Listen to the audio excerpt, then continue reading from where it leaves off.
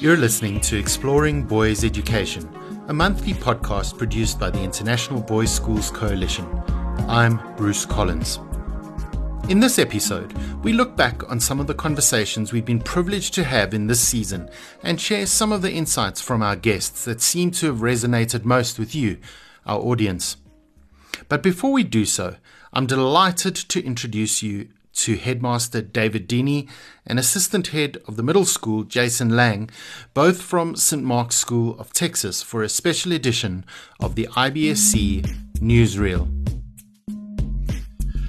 David and Jason, welcome to Exploring Boys Education. It's wonderful to have you on. Thanks. Great to be here. I wanted to ask you first to what can folks who are attending the IBSC annual conference at St. Mark's School of Texas look forward? What are some of those key things that you think are going to be really great for people? I think the biggest excitement is surrounding everyone getting back together for the first time in 3 years and rekindling old friendships, making new connections, and having great conversations about the boys that we teach, the boys in our care.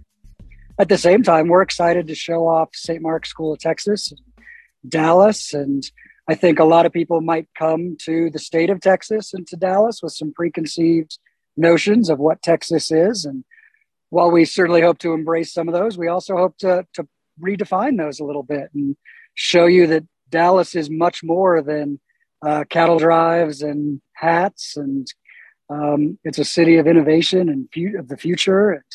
And we want to share a piece of that with you.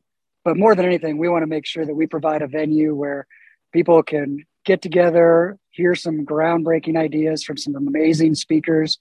We're very blessed in our St. Mark's community to have some really thought-provoking people, from deep space explorers to friendships with anthropologists to civic leaders that are really going to tie into our theme of the path to manhood and give us some great fodder for conversation over the course of the three and a half days that we're together. It's great to hear that, Jason. You mentioned the speakers, and I think that's my next question is, and I know those are available online for people to see, but there are a number of superb keynote speakers lined up. Maybe either of you can talk a little bit about who will be sharing with us.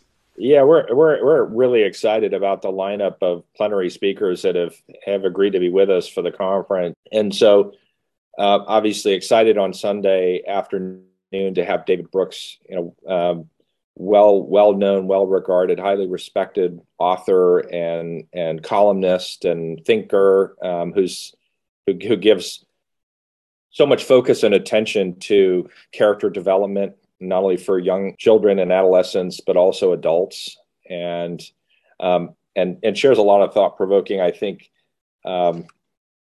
perspective also on culture and the importance that culture plays in creating institutions and environments that allow for really positive development for individuals and for communities. At the other end, at the closing session at the tail end of the conference, one of our graduates, Alan Stern, who's a mid-70s graduate, has been a planetary space scientist for many years, and he's on our campus routinely and has spoken to our faculty and boys many times, and really discovered a passion for space when he was here in the planetarium that we have at school, which people will have a chance to see. And then in between, from Julie Lythcott-Hames to also Lee Berger, noted paleoanthropologist that Jason mentioned, who's of course based down in South Africa. And so we're excited that we have a range of speakers, and then including our own mayor of Dallas, Eric Johnson. And he also happens to be a school parent. We're really excited about the range of speakers. And again, just thanks to Jason and his team and members of our community for making those kinds of opportunities happen.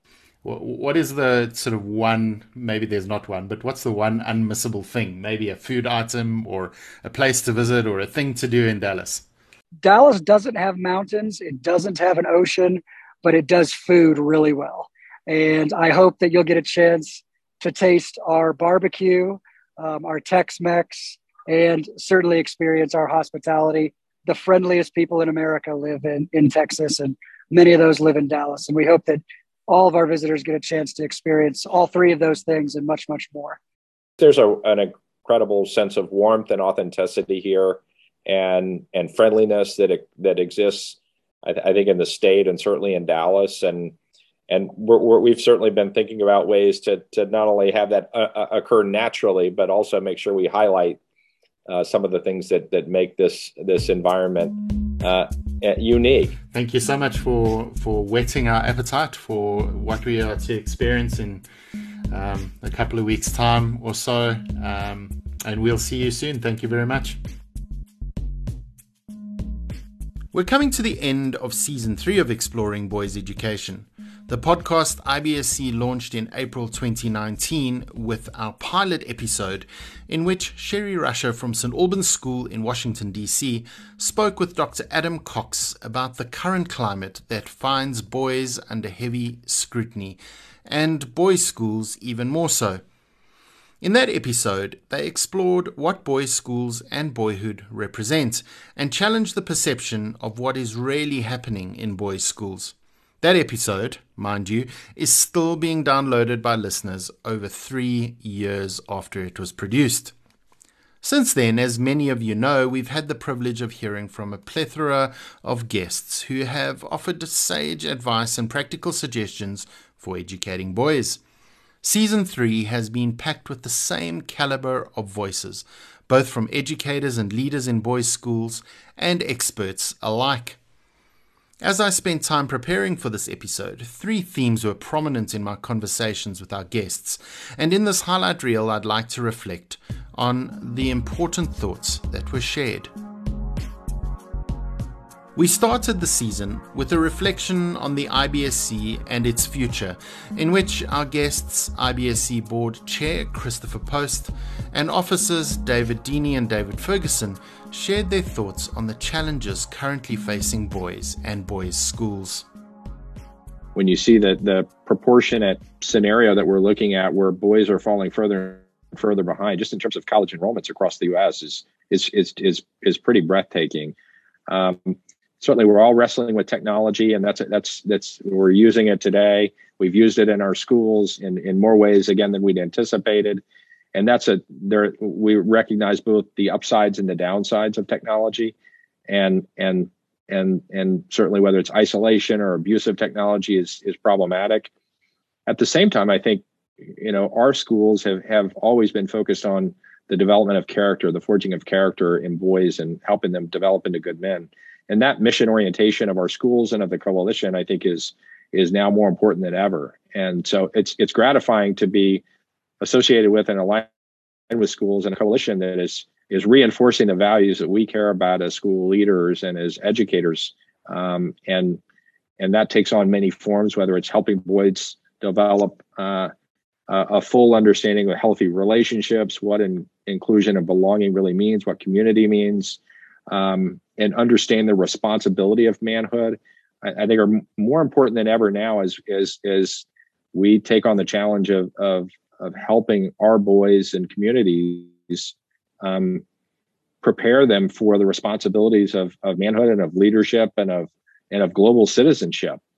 Thanks, David. I mean, some of the things front of mind for me concerning the ongoing education of boys, obviously it's a period of uncertainty. I'm not sure we had certainty in 2019, but I think we thought we did.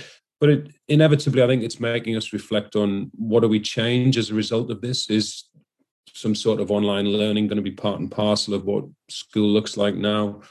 Which gets us thinking again about what we teach and why we teach it. And as David said, the importance of still talking to the boys about character education is right up there near the top of the priority list, and the issues around toxic masculinity, education around relationships, and the sexual behavior of boys we're talking about those things, which is, I think it's great and probably long overdue. And mental health's just part and parcel of something that we talk about now, and 10 years ago I'm not sure that was the case. So those things that even before the pandemic we were talking about remain important, and for me are right up there as big priorities in terms of the education of young men at the moment. David, I share your optimism for the present and for the future, both about this generation that is in our schools and about the impact that they'll have. I think about this notion of belonging, wanting each of our boys to see belonging in his community, both locally and more broadly. And essentially, for us, it's how well are we able to enable our boys to hold up mirrors, to look at themselves, to see who they truly are, and then to think about and create that vision for himself, that vision for greatness and the impact that he can have, so that he can go off and lead a good and fulfilling life. And I think, as you described, the many things that are coming at boys today at a speed that is accelerated by technology, it's all the more important for us to be able to slow those things down, to, again, sort of return to an elemental process for our boys, and to be in environments where, again, supported by teachers and coaches and advisors who know them, care for them, and truly love them. That's how we'll help our boys grow to be the very best versions of themselves that we want them to be. Unsurprisingly, masculinity emerged as one important topic of conversation this season. We even devoted a 2-part episode to the topic later in the season, but from episode 1, our guests highlighted the importance of positive masculinity. Author and renowned photographer Kate Parker highlighted that her book, The Heart of a Boy, birthed out of a re-examination of what strong looks like, and that boys can express themselves outside of the stereotypical man box that society has often created. To showcase all of the different sides of personality, of interest, of just the things that they like and the things that they want to do, and show the emotionality that is definitely there. And I don't know, just trying to do what I was trying to do with Strong is Do, make it okay. And I feel like show kids, oh, here's a boy that is a dancer. Here's a girl that is a baseball player or a wrestler. And and without judgment, without agenda, you're just showing, like if you can see it, you can't, unless you see it, you can't dream it. So trying to just showcase possibility. I think we all have these ideas about what it means to be strong, and pass them along to our kids unknowingly or knowingly, on purpose and not on purpose. And I think re-examining, trying to, I definitely think that's what I am trying to do with my work is re-examine what does strong look like, because strength is vulnerable. Strength is resilience. Strength is kindness. And it is not, closing yourself off and doing everything yourself and struggling on your own. It is this reaching out and trying to keep, our kids as open as possible to these ideas that, strength can look like what they would define as weakness, and that it is not weak to ask for help, and trying to keep our kids as mentally healthy as possible and not have them bottle up emotions and hurts and things like that. But like to understand that, there's a certain strength in admitting that you need help. In our interview with Craig Wilkinson, the South African author, social entrepreneur, speaker, and dad coach, he shares how he suggests we engage with boys about masculinity. There's such an important role that we play and the member schools play in raising good men. I think for me, and I'll just give 3 brief responses. One is the starting point. We need to start from the point of view that true masculinity is a wonderful, beautiful, great gift to society. And we've kind of lost that. A lot of boys are feeling on the back foot about being a man. And I think we need to start as schools to say we must not apologize for being men, for being boys, for identifying as a boy and as a man, because that's a fantastic gift to society. So let's, I often say to boys at schools, would you be able to pull out your cell phone and tweet, "I'm so proud to be a man"? And a lot of boys, recoil at that. They say, no, so we'd be cancelled, and that's such a sad thing. So we've got to start from the point of view masculinity, true masculinity, a beautiful, wonderful gift, and emphasize that. So we start from that point of view and create that culture. And that doesn't mean that women aren't in any way. It's not an either or situation. But masculinity is a wonderful gift. So is femininity. So is all of humanity. And we need to. The second thing we need to do is provide an environment where it's okay to not be okay. One of the big lies about masculinity is that big boys don't cry, and so we don't allow boys to be vulnerable. And what happens is boys then don't learn the language of vulnerability, the language of the emotions, and they feel that they always have to man up and be strong. And we see that internationally, the suicide rate amongst men is up to 4 times higher than that of women. And this is one of the reasons, because men feel we can't be vulnerable. So if we create an environment where it's okay to not be okay, platforms where boys can share, where we say that, vulnerability is actually strength. It takes a lot more courage for me to say, Bruce, I'm really struggling, than for me to say, Bruce, I'm fine when I'm not fine. So that's the second thing we need to do. And I think the third thing is to teach and model true masculinity. There's a lot of confusion about what it means to be a man. What is masculinity? What does it mean?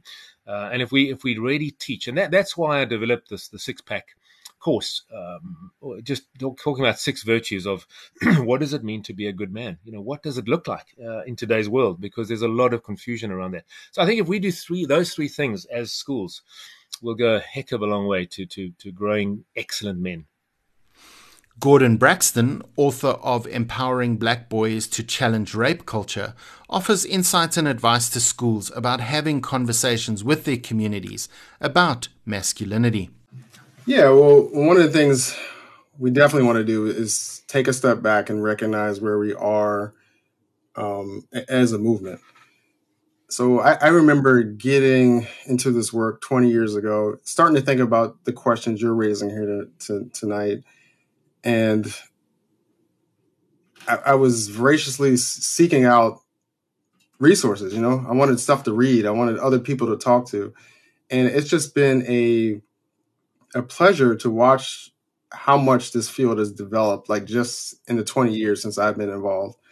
And I have to give a big thank you to all of the, the pioneering women and men who got the ball rolling on this. But if you are interested in having these conversations with your community, I think the first place I would recommend, if you don't know where to go, consider just going on Google and see what pops up. There are books, there are films, there are speakers that you can bring in. In some cases, there's entire curricula that's publicly available. So if you don't know where to go, that's the beauty of the internet. If you don't have a local resource, you can probably reach out and touch a resource that's already done a lot of the work that you're trying to do with the community. So beyond this, I just want to echo the need to believe in the boys in your community. I'm largely here right now talking to you right now, Bruce, because educators took the time to identify me. I probably wouldn't be here otherwise. They took the time they picked my voice, amongst the campus and said, we want you to help. They took the time to train me. They took the time to empower me. And then they sent me out in the world to do some good. And I wouldn't be here without them. Now, I guess as a word of caution for your audience, like we can't look at this work as a one-time event, right? You're not going to be able to hold an assembly and wash your hands of this, because we're in the business of culture change, and that takes time and it takes intense effort, and you need to be prepared to support the boys in your community, to train them when they do step up. And you probably also need to make sure that the adults in your community are engaged in the same conversations. We talked about having role models at all levels, and you could have some actors in there that are completely counteracting that you're not aware of. So this is long-term intensive work, and there's no one-time solution that you're going to be able to apply to it. But I will say this, maybe in closing, Bruce, like I've been speaking in one form or another for about 20 years. Speaking to friends, speaking to anyone that will hear me sometimes. And the truth, and I haven't always said the right things, and I get better every time I go out, and over time I've gotten better. And boys shouldn't be afraid to make mistakes. If they make a mistake with someone that truly matters to them, they're going to be able to come back and revisit that conversation. I can't tell you how many times I had conversations with people that maybe initially didn't go well, but then they came back months and years later and they said, I see what you're saying. In our conversation about consent, Katie Kestner, sought after international expert on sexual misconduct and healthy relationships, also highlighted the importance for boys' schools to understand the changing times. I think for a boys' school in particular, the times are changing in every place and space around the globe. Every country, the culture is shifting around what's okay and what's not. Even our Governor Cuomo here, who was, called out for the way he would hold a woman's face in his hands. His thought was, that's how I grew up. It's the family tradition. It's the cultural understanding of affection. And it wasn't meant to, demean someone else, but clearly the times are different. And while that might have been an acceptable behavior 30 years ago, perhaps to some, it certainly is going to be far less accepted by most people. So I think we've got to be really cognizant of how that expectation and understanding of a boundary exists throughout the world. Another topic front of mind for many in boys' schools is that of the well-being of faculty, staff, and boys, particularly in the wake of COVID-19. Andrew Cowley, author of The Wellbeing Toolkit, a book about sustaining, supporting, and enabling school staff, framed why it is important to be mindful of the well-being of our faculty. Well, the why, particularly in the UK, is highlighted every November by the Education Support Partnership, who publish their Teacher Wellbeing Index. And it answers pretty much the same sort of questions every year. One of the most interesting stats is that over 77% of teachers interviewed are reporting very high levels of stress. For senior leaders, that figure is in the 90s. Also, we've got in excess of 54% of teachers seriously considering leaving the profession because of the stress and anxiety that they're under. That's more than half our workforce. And for leaders, that number is even higher. The question is, what are we going to do to replace those people if they go? And that's a difficult question to answer, because the other thing to bear in mind is that for new teachers who come along, the dropout rate in the first 5 years, and actually indeed in the first 3 years, is very high. It's estimated that half teachers go in the first 5 years. And there's been several occasions during the course of my career where I've noticed that the staff were all either over the age of 40 or under the age of 25, and you didn't have that middle ground, that fertile middle ground, which are your potential future leaders, but your potential current middle leaders who are going to learn in that way. So what was happening was that teachers under the age of 25 were suddenly finding themselves in leadership positions when they weren't ready, without the model that they needed, and finding themselves either under stress or taking upon habits which they might have seen from elsewhere, which weren't the best habits that might not have endeared them to colleagues in terms of perhaps the way that they were monitoring each other and speaking with each other, but also leading them to burnout. So that's very much the why. The why is because we do in the UK, and I'm sure this is replicated worldwide, we do have a crisis of recruitment and retention. Cowley went on also to outline some principles that school leaders can consider when addressing their team's well-being. Principles are very much like values.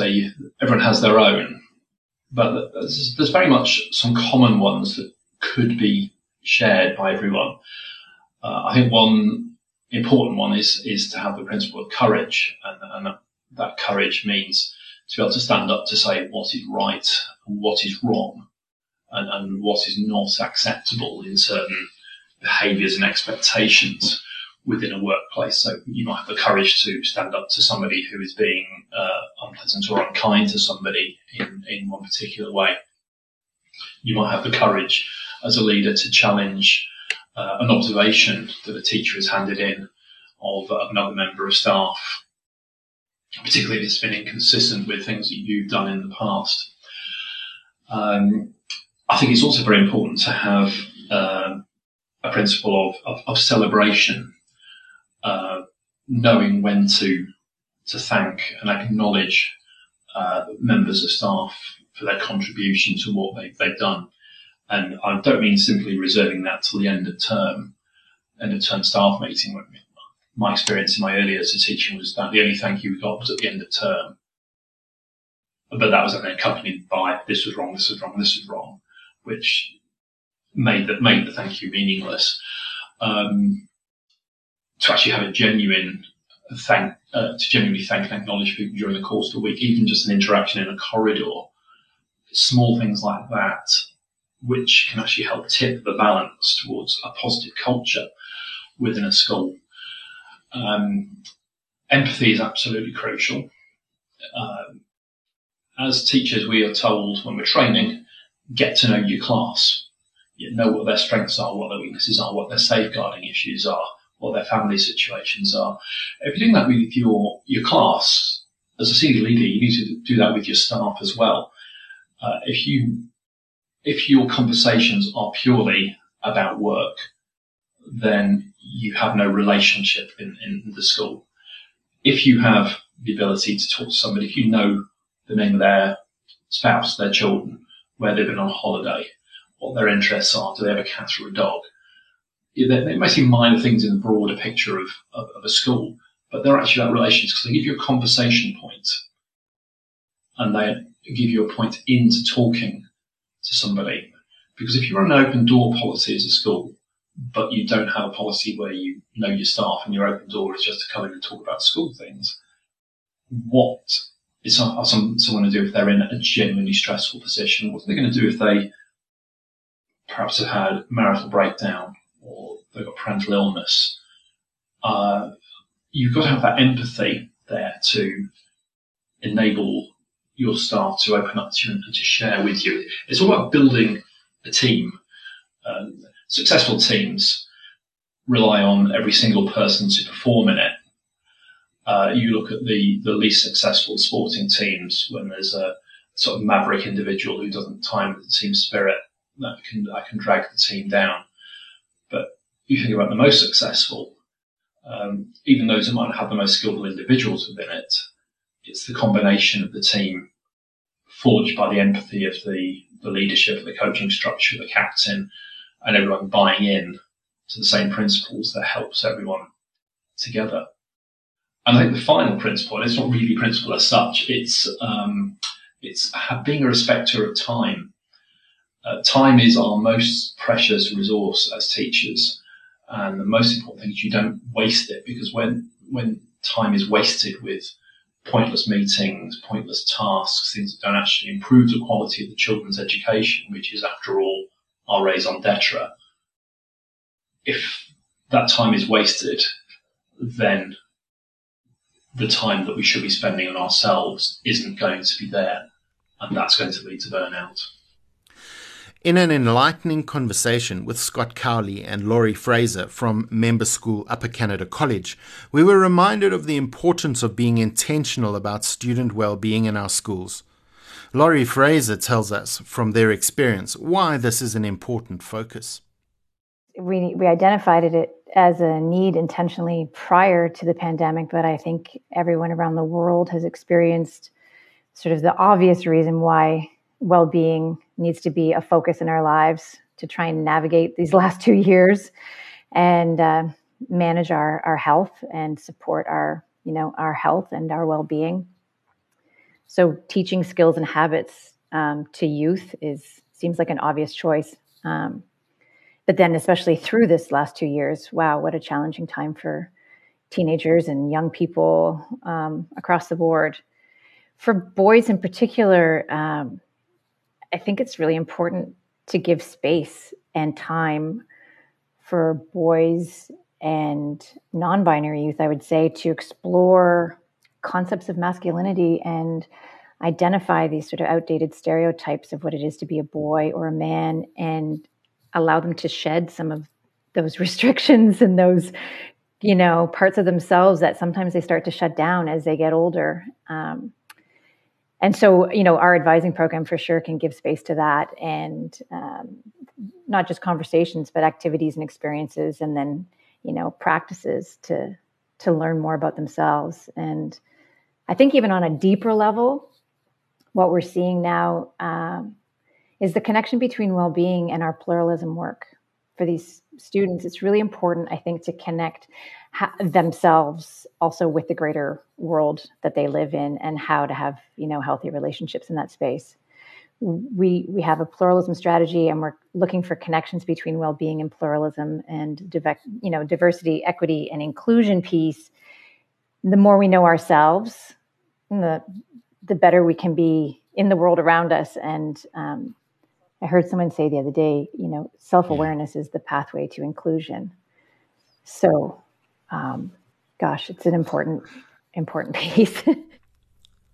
Scott Cowley also shared advice for school leaders who are considering well-being programs for boys in their own schools. Our approach is one approach, and our approach, we've tried to be very intentional about aligning it, as I identified earlier, with our strategy, with our mission statement. So, as far as, perhaps some insights, I would say that would be one of them. Just that as a school, when you are considering how you might approach well-being, and we use that term approach very intentionally, because we didn't want to, sort of buy a program off the shelf and then try to fit it within our school culture. Certainly we have aspects of our programming that involves outside providers and programming, from those organizations. But I really do think it needs to be something that is unique to each school's culture and whatnot. So, that would be one insight. I think a few others, as I mentioned at the start. It really needs to be fully incorporated into strategic directions of the school. I mean, I think, and resourced accordingly, as I mentioned. So, we were very fortunate, to have a leader and our principal fully committed to the value of well-being in our lives. And as such, you see it sit prominently. And I think it has to be that deeply rooted as part of your school's strategy. Just other pieces, PD for employees. We've done. I mentioned the mental health first aid for all of our employees. When we first launched, I guess about 3-4 years ago now, we also provided a full day of PD for all of our employees. We had Dr. Matthew White from the University of Adelaide come in and lead our employees in a full day session on well-being. Which was invaluable. Measurement is key. We have surveyed our students year 6 through year 12 every year since we've started. Different surveys, and we're now landing on one that we hope to use for sort of a longitudinal study with students. But these are all pieces. I'd say as you're mapping it out, really try to stick to evidence-based and well-researched findings as well. I mean, we look to experts in the field like Martin Seligman and his theory of positive psychology, and Carol Dweck and growth mindset. So look to those experts. Develop great teams, work with other schools, and as Lori said earlier, stick with it, because there are a lot of competing priorities, but we know how critical this one is, and how fundamental it really needs to be to the student experience at any school. A third trend that came to light in our conversations this season is the importance of belonging in boys' schools. Professor Alison Clark-Wilson, who was part of the research team sponsored by IBSC to investigate building learning relationships through the use of technology, highlighted how in tech-rich school spaces we cannot lose sight of the importance of belonging for boys. What does it mean to belong in a technology enhanced setting, whether that's in a physical classroom with technology on the table, or whether that's in a remote teaching environment, or in a more at distance way of thinking. But one of the ways in which technology, from the evidence and the reading that we did, really does enhance that sense of belonging is in a way by giving students more of a voice in the classroom or in the learning environment. So we looked at a number of studies where this idea of productive talk, where you are really trying to encourage students to voice their views, voice their ideas around something. And I think the simplest sort of way that many people may have come to understand these sorts of tools are through things like Padlet or other collaborative online spaces where many voices can all appear at the same time without the noise, if you like, that you might have in the physical classroom. So the way in which we can support students to express their ideas, to share and collaborate on those ideas, and ideally to co-create ideas and knowledge that the teacher is then going to support to go in a particular direction for some learning purpose or some social purpose. So belonging in some ways it can be made easier through the technology because you can almost have more anonymous ways of contributing, but you have ways in which it's easier for students to belong in the sense of what's going on in the classroom environment. Tony Reeler, head of Bishop's Diocesan College in South Africa, highlighted that we also need to see belonging in the right light. It's not about assimilation in our spaces, and belonging needs to be carefully nurtured. Sometimes we know that in boys' schools, there's a crowd mentality that often sweeps people up to kind of do and say things that they wouldn't normally do as individuals, and they regret doing after. So if that sense of belonging is carefully managed and nurtured, and when it becomes out of hand and when it becomes too frenetic or too obsessive, I think schools have to become very deliberate again. And I use that word deliberate because it is an important part of how we do things. Then, in a wonderful conversation with Dr. Derek Gay, he shared some inclusion practices for schools that are tried and tested in this space.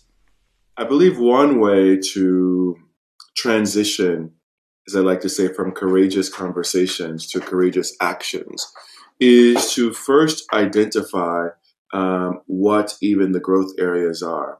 That is to say, to take stock of where the school is, to have some type of shared vision of where you want to go. And then the work that needs to be done is the delta, is the difference between those 2 points. The second piece I think important is also begin to, as we do in any piece of work in our schools, is to actually hold ourselves accountable. I am still surprised working with schools where I ask, show me your plan. Show me your strategic plan around this work. And what often I hear is a series of discrete activities about an assembly that we have, a speaker that we're bringing in, a meeting that we had, a parent session that we had. And I ask again, what are the objectives? What are the tactics? What are the timelines? Who's responsible and ultimately accountable for this? And I get blank faces. So if there isn't a strategy and there isn't accountability around this work, then it's very difficult to move to action. The other piece I think is important is that there's a sense of a shared model or framework. So something very specific I've seen schools engage in is this idea of restorative practices or restorative justice.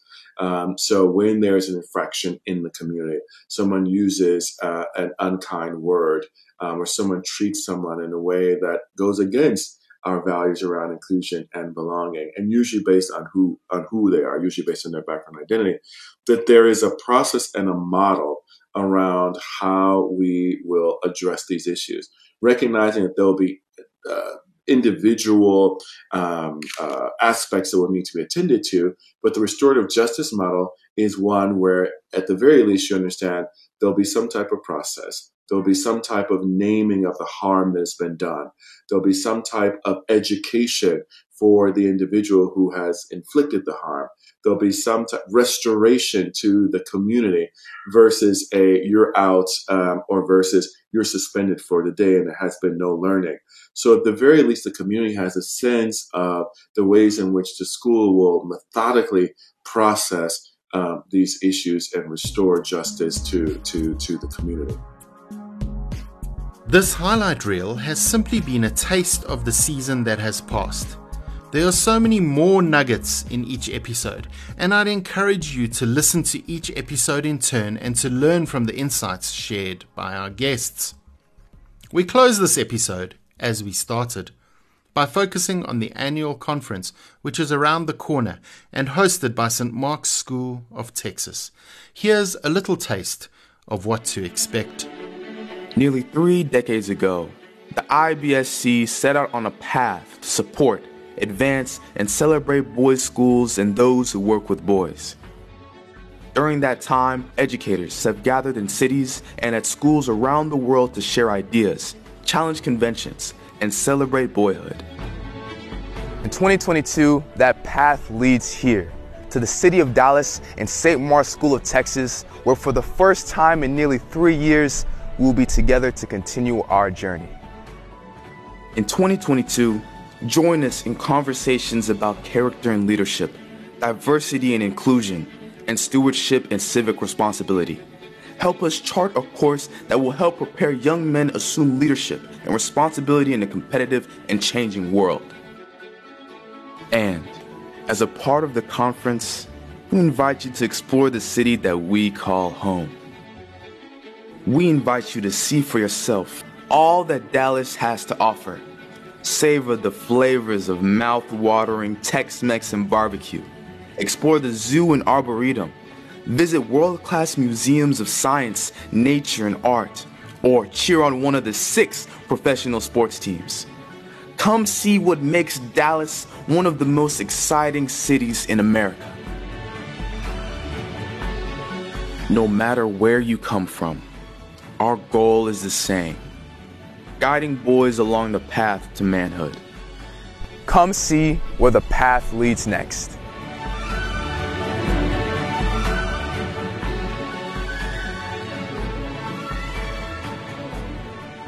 Thank you so much for listening. Thank you too for supporting our shared work with boys. Until next time, keep safe and well.